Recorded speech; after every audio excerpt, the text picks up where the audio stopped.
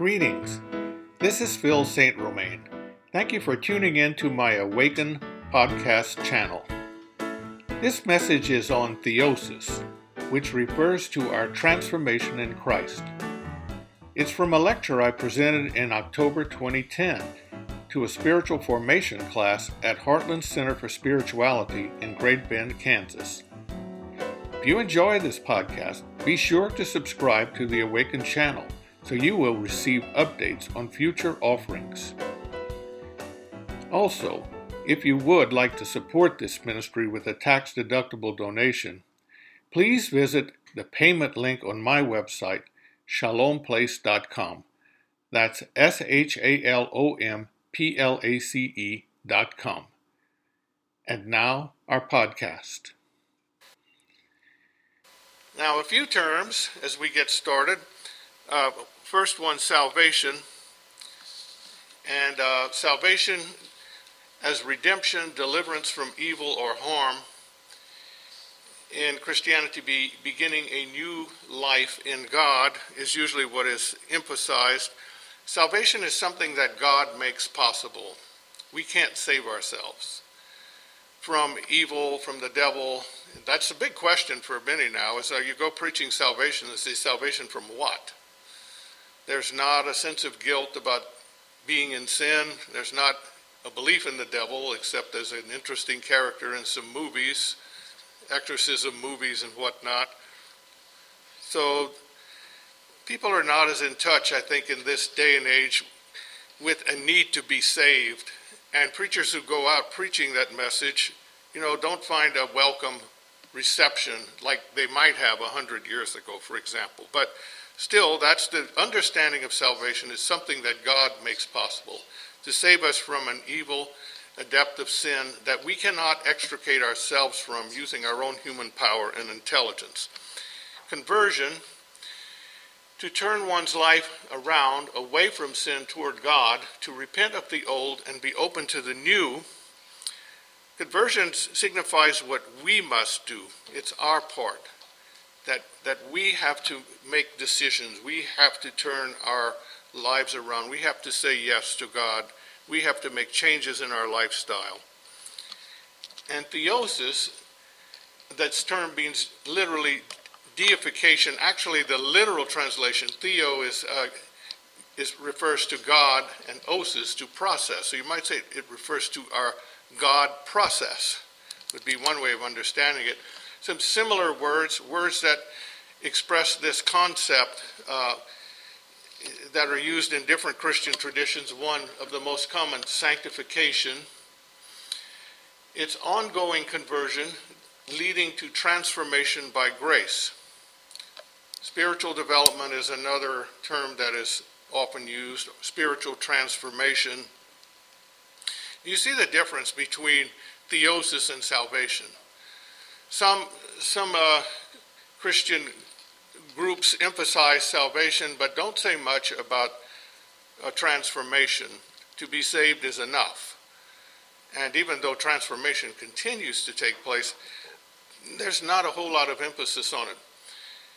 Obviously, you can't have theosis unless you have some kind of conversion, some kind of ongoing commitment to cooperate with the grace of God for transformation.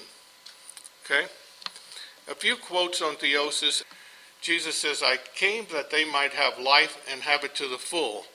And you'll have to hear these quotes as a whole. Some of them are direct, but they refer directly to it. But this fullness of life doesn't just happen in an instance where we say yes to God. It's a lived process through our whole life. And that's a very positive statement from Jesus, isn't it? Fullness of life. That life being life in God, the life that He came to bring us. For in Christ, all the fullness of the deity lives in bodily form, and you have been given fullness in Christ. You could park on that one. You have been given fullness in Christ, who is the head over every power and authority, having been buried with Him in baptism and raised with Him through your faith in the power of God who raised Him from the dead. So the invitation is to live in the fullness of Christ, who came to bring us life to the full. For this is why the Word became man, and the Son of God became the Son of Man, so that man, by entering into communion with the Word, and thus receiving divine sonship, might become a son of God. Irenaeus of Lyons, 2nd century Christianity. Or to put it simply, God became man that man might become God. Not God by nature, God by participation, God by grace is what they mean here. It's not like we're going to wake up and say, oh, holy smoke, I'm God. I just didn't know it. Deep down inside, I'm God. Why didn't anybody tell me that? No, it's more by participation. And there's a quote from Peter right here that I think expresses it very explicitly. His divine power has given us everything we need for life and godliness through our knowledge of him who also called us by his own glory and goodness.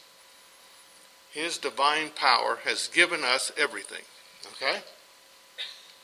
Through these he has given us his very great and precious promises, so that through them you may participate in the divine nature and escape the corruption in the world caused by evil desires. This participation in the divine nature is at the heart of the understanding of theosis, or spiritual transformation, that developed through the centuries.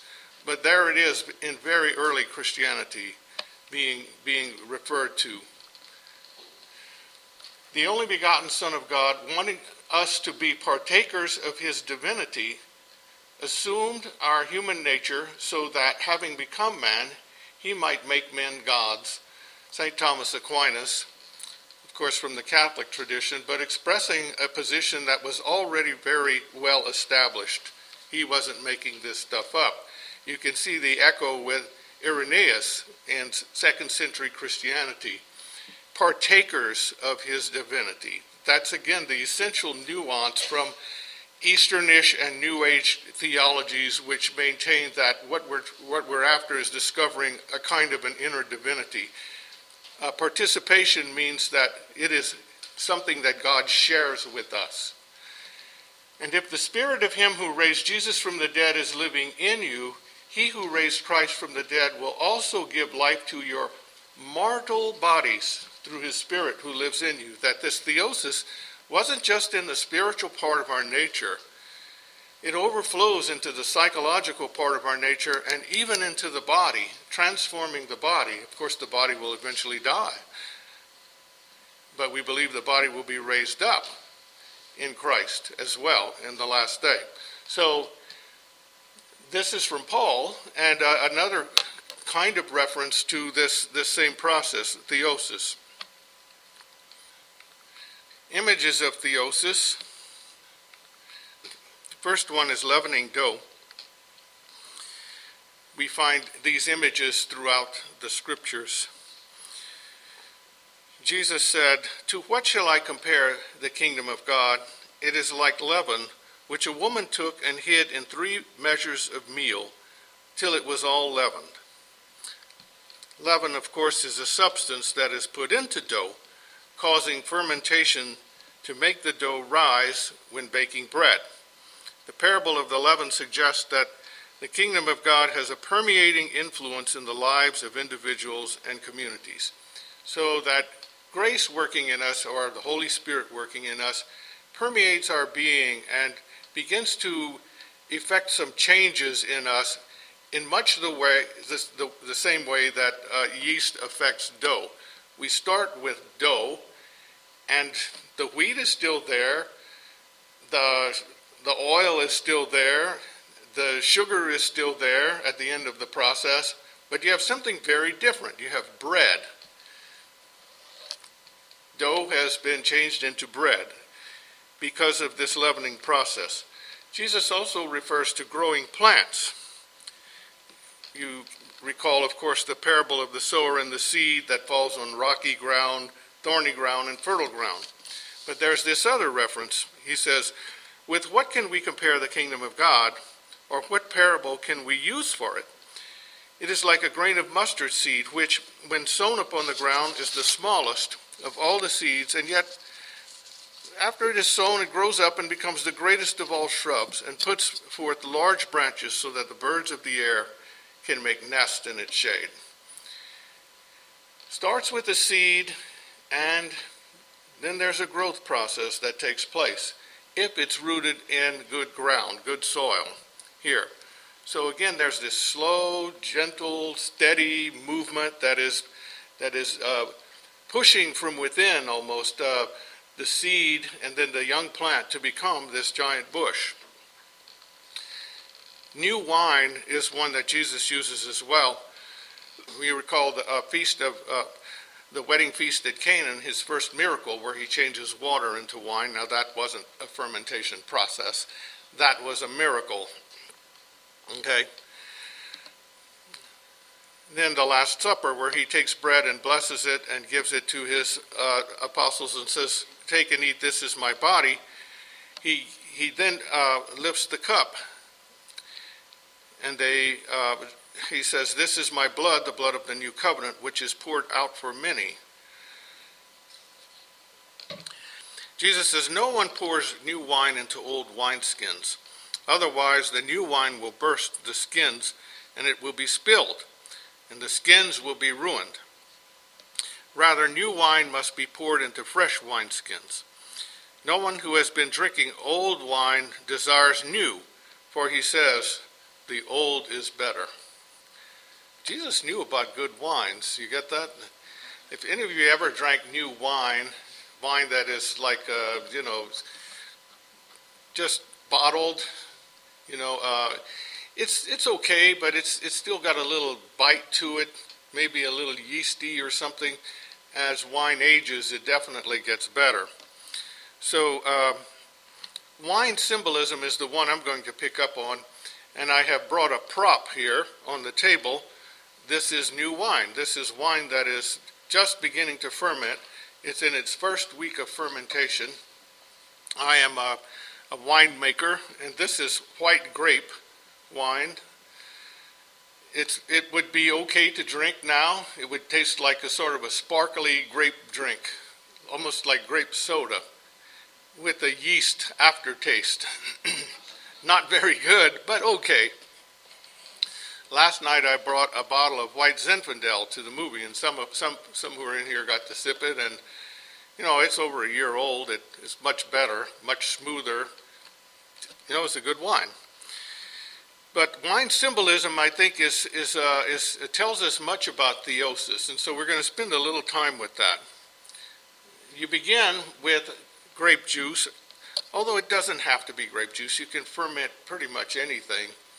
You can ferment vegetables, you can ferment other fruit, but we'll use grape juice here. Grape juice is a good thing, isn't it? It's sweet, it's nutritious, delicious to have with a meal. The problem is it doesn't last long. If you can refrigerate it, it'll last a few days, but in the old world, the world before refrigeration, after you squeeze the grapes and you got the juice, well, maybe the second or third day down the road, it was starting to sour. Yeast transforms the grape juice into another liquid based on grape juice. The grape juice is still there, but it has been transformed. It lasts longer. It's now preserved. It's invigorating in a different kind of way. The transformation from grape juice to wine is a process. It begins with what winemakers would call primary fermentation. Primary fermentation is the period after which yeast is added to the grape juice. That's what we're in right here in the prop I brought. And so there's a lot of activity. If you go and you look at it, you'll see all the little bubbles, and you'll see how cloudy the mixture is. It's foaming, it's effervescent. The yeast is happily eating away at all the sugar in that little jar of wine. There are other influences that need to be dealt with, souring by bacteria and wild yeasts. Before you add the yeast, there are certain chemicals that you put in and let sit for a day or so to prevent this. that was kind of hit and miss in the old world. They had to deal with spoiled wine quite a bit. So, because they didn't have cultivated yeast quite like we have now. They used the natural yeast that were found on the skins of the grapes to make their wine. But you didn't just have good yeast there, you had other critters as well. And some of them weren't conducing toward making good wine. You have what we call rackings, that after a month or so, I'm going to pour this liquid off into another jar, same size, and then put the stopper back on top, just to get that liquid off the sediment on the bottom so the sediment doesn't sour the wine, and that's called a racking. And then I'll let it sit for 2 or 3 months like that and pour it off again, and it should be nice and clear and ready to drink by then. So it takes at least 2 rackings to make a good wine, during which time fermentation slows, the sediment drops down to the bottom, and the wine clears out. And the rackings sort of remind me of the dark nights of the soul that happen during the process of spiritual development. Times when things are stirred up within us by the Holy Spirit, clouding our consciousness, perhaps with emotions or confusing thoughts, just wondering what God is up to, and yet God is effecting a kind of healing, bringing forth clarity. It takes patience and time to make good wine. It's not like bread. Bread, you can start, and 4 or 5 hours later, you can be eating it. There are some that take a little longer to rise, but usually from beginning to end, a bread process is maybe 4 or 5 hours at the most. You need new wineskins for new wine. And the reason is wineskins in the old world, as many of you know, I'm sure, was made of leather. And old wineskins were tough and rigid and maybe even cracked. New wine is a little more effervescent. It might still have a small amount of fermentation going on. And so if you put new wine in an old wineskin, the pressure that is generated will burst the wineskin. So you need a new wineskin which will be more flexible. Now we use bottles which can stand the pressure, but back then they didn't have that. New wine is sharp and yeasty and full of CO2. New wine that's not finished. Older wine, more flavorful, aromatic, and full-bodied. It's more transparent than new wine. More transparent than grape juice even. So light can shine through older wine in ways that can't shine through new wine. Again, Jesus, no one who has been drinking old wine desires new, for he says, the old is better. The Spirit is like the yeast that engineers inner transformation. And Christ is like the wineskin or bottle that holds the new life within us. The old wineskin we might consider our old self-destructive attitudes, our old self-structure, which must be replaced by a new self-structure rooted in Christ. And this takes time. Begins with our old human nature, sometimes called our Adamic consciousness, A-D-A-M-I-C, end up with a new Christ consciousness. Goes through stages of transformation. We have our dark night rackings, and through the process we are becoming more and more transparent to the light as we go along. Here's a modern perspective. If Paul were alive today, he might speak of transformation in terms of a computer operating system upgrade. How many of you in here have had undergone computer operating system upgrades? Or Android operating system upgrades on your phone, or iOS upgrades on your iPhones? Everyone has, right? You're still using Windows 3? Oh, okay. Well, yeah, so, yes, that's right. Some people buy a computer and use whatever operating system is on it until the computer doesn't work anymore. But usually at some point, The computer, if you're connected to the internet, will tell you it's time to upgrade this thing, or else you'll discover that your new software doesn't work on your older computer or your older phone. So at the heart of a computer, of course, there's the hardware. And the hardware is analogous to the physical body. But then there's this software that's an operating system, and an operating system is what makes the software run. It interacts with the hardware as well. In a similar way that our human consciousness interacts with our body to express a wide range of intelligences and aptitudes. Now, what happens with an operating system upgrade is it enables more stability and a greater range of software functionality. You can do things on Mac OS X. That's on the right-hand side here. That's what I'm using on my little laptop. You can do things on Mac OS X that the 1984 Mac never dreamed of doing. And what you could do then, you can still do now, even better. Same for Windows 3.1 and its upgrades through the years to Windows 95 and 98 and XP. Now I think we're at 8.1. Okay. An operating system upgrade usually preserves what was good and functional in a previous operating system. It writes code around it, sometimes replacing it. Operating system upgrades generally require more power and memory to run. Mac OS X won't run on older Macs. Eventually, you need to upgrade your hardware to take full advantage of the features of the new OS. In a similar way, the Holy Spirit gives us more power to live a Christian life and even affects transformations in our brain and our body. Again, Romans 8:11, a verse we touched on earlier. If the Spirit of him who raised Jesus from the dead is living in you, he who raised Christ from the dead will also give life to your mortal bodies because of his Spirit who lives in you. Now, those of you who are preachers, I think if you went out with this message and talked about the kingdom of God as like an operating system upgrade, I wonder how that would work.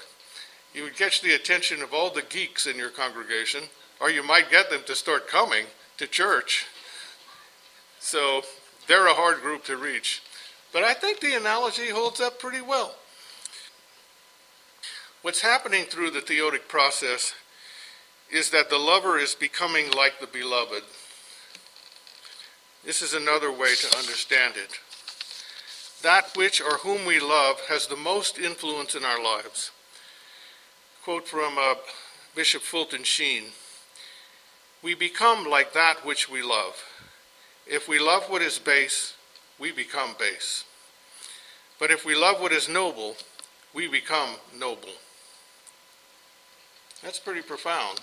Sort of like where your treasure is, there is your heart. But it's another twist on it.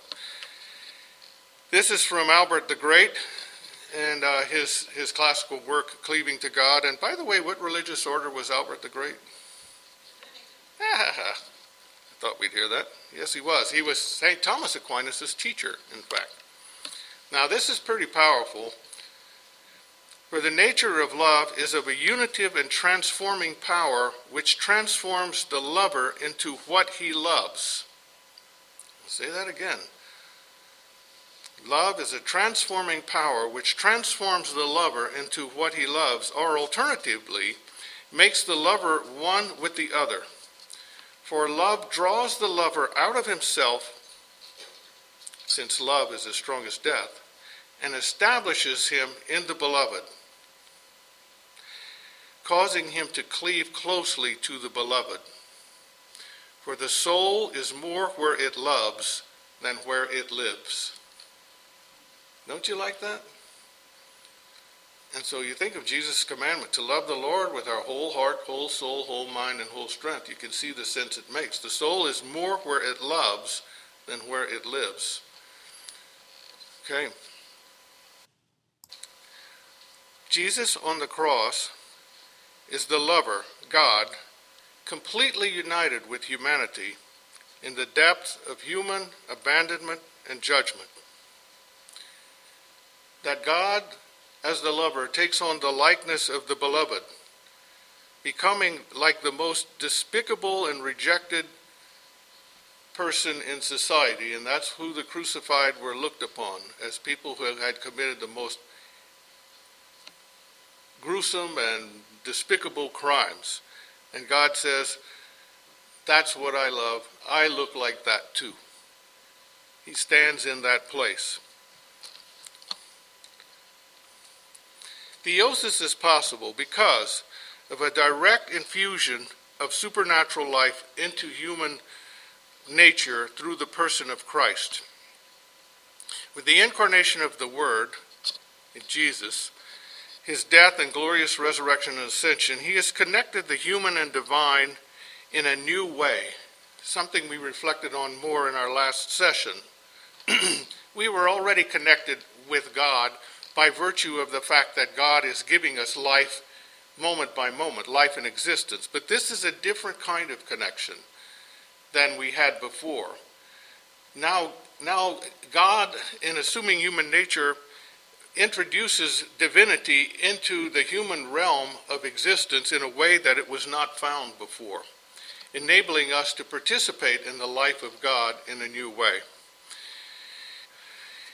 The gifts of the Spirit enable us to minister in the power of Christ, as Christ himself ministers. And there is a transformation in the Spirit that takes place all through life.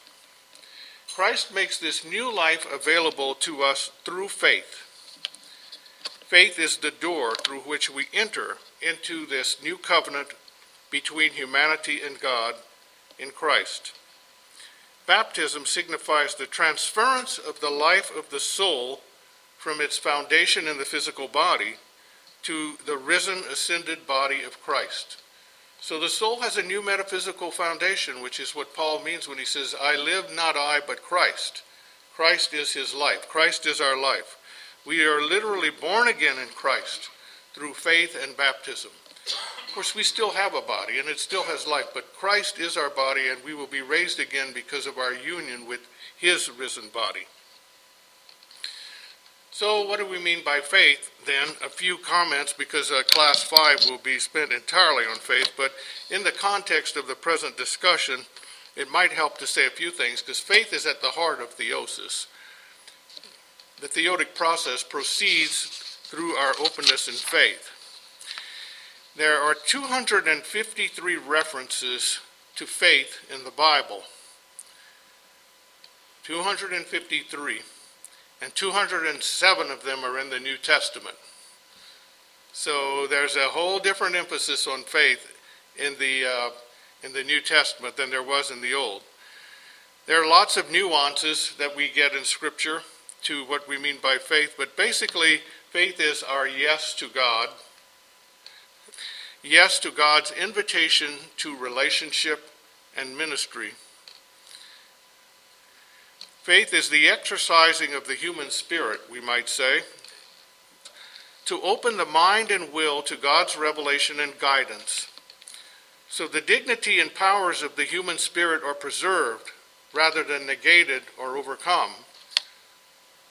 You ever put yourself in God's position to say, what are we going to do about this human race on this little planet, one planet of perhaps billions and billions in the universe, to say, they're going downhill.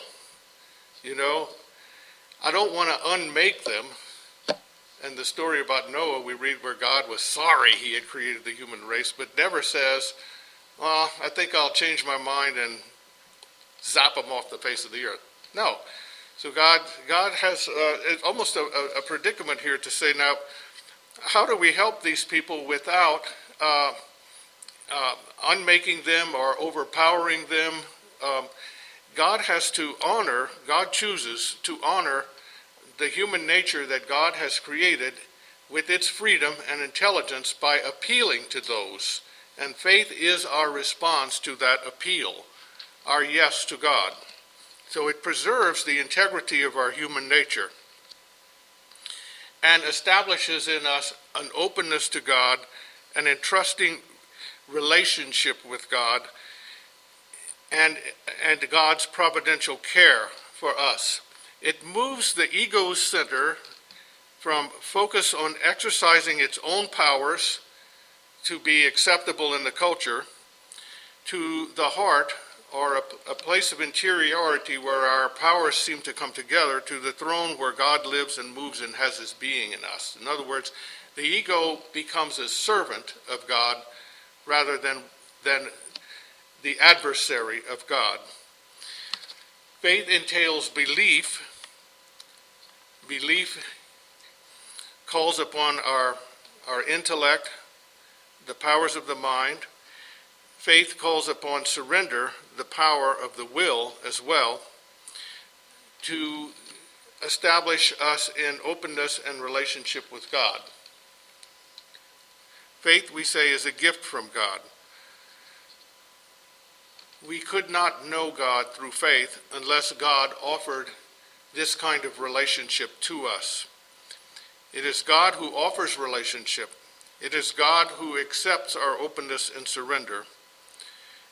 And so that is the gift aspect. And yet, as you can see, we have to respond. There is an act of faith that we are called upon to do.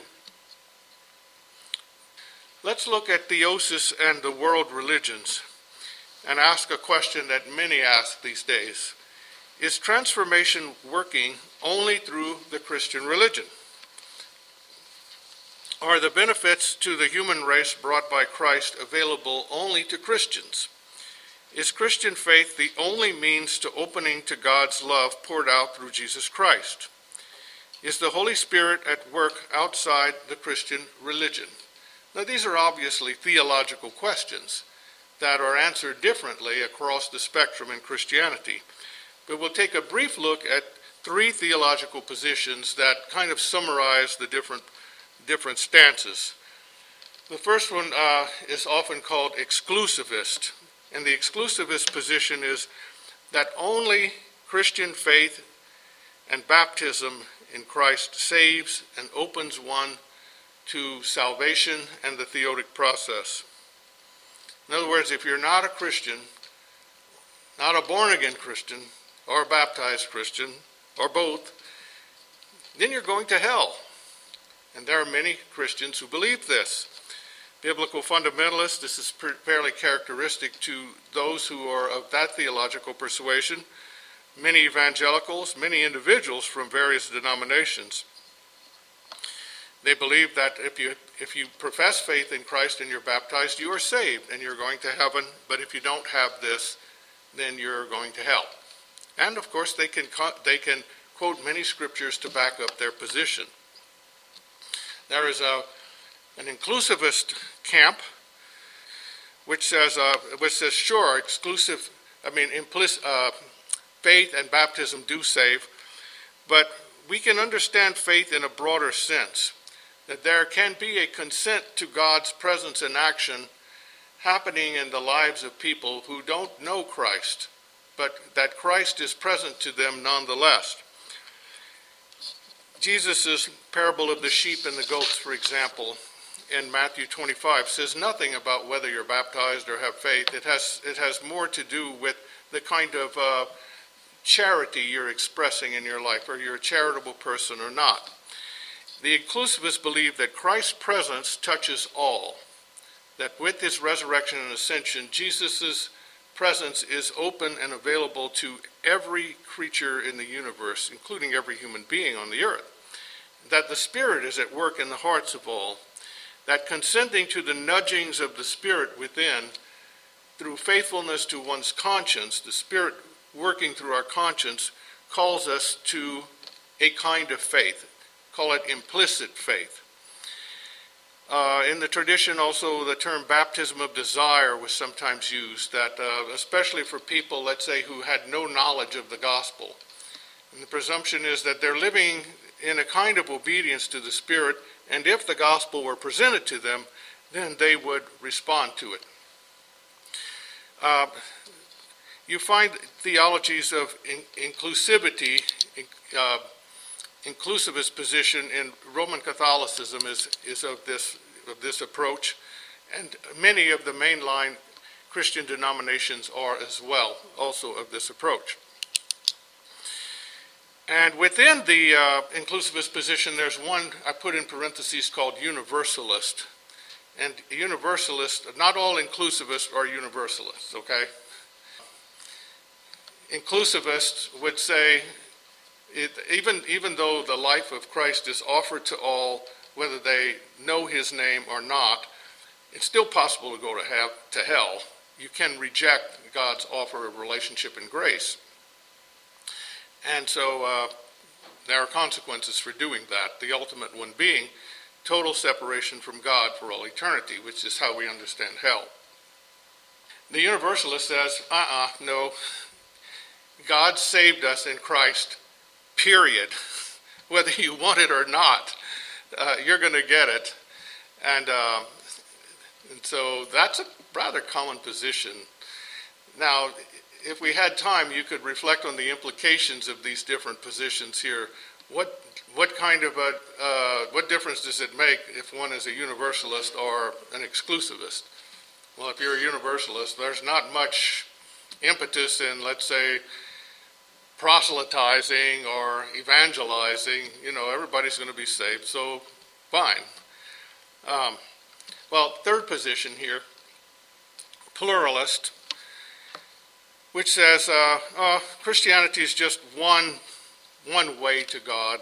There are many ways to God. Jesus isn't necessary. The inclusivist and the exclusivist are saying Jesus is absolutely necessary. No one comes to the Father except through him. He is our lifeline to God. The pluralist is saying, no, that's just one way. God spoke through this culture in this way. In India, God used Krishna, Buddha, and other cultures. God has raised up different religious leaders, and they can all be saved by following those leaders. So that's the pluralist position. So looking at theosis in, let's say, a global sense rather than just in our individual lives, that the human race, because of Jesus, has swallowed a gospel pill, you might say. A yeast has been introduced into the human race, into the creation that is effecting this transformation, this ongoing transformation. Divine life fermenting, permeating through. As the human race continues to come together more and more through communication, immigration, intereconomics, we see evidence of this transformation in the growing consensus on human rights that we find throughout the world. A growing consensus on concern for the environment, which we all share. This is one of the common factors that we all live on Earth, and so the welfare of Earth is of concern for all of us. It's as though human individuals we're all like yeast cells in the creation. Are we wild and sinful, or are we theotic yeast cells? We're more one than the other. Gospel calls us to be stewards of the planet and its ongoing development, agents of Christ's ongoing work for transformation. In a sense, then, every time one of us draws closer to God, the whole human race benefits in some manner, and so does the planet. This is the affirmation of the contemplative vocation. Many times directees who just, let's say, aren't for health reasons very active in social justice work, will say, I just can't get out there and do the things I used to. It's like, well, you can still pray. And our prayer is a service to the human race. That people who are people of prayer are contributing to the transformation of the human race just as surely as people who are out in the trenches doing the hard work, cleaning up Ebola mess, and so forth. We are all called to be faithful to the place that God has planted us.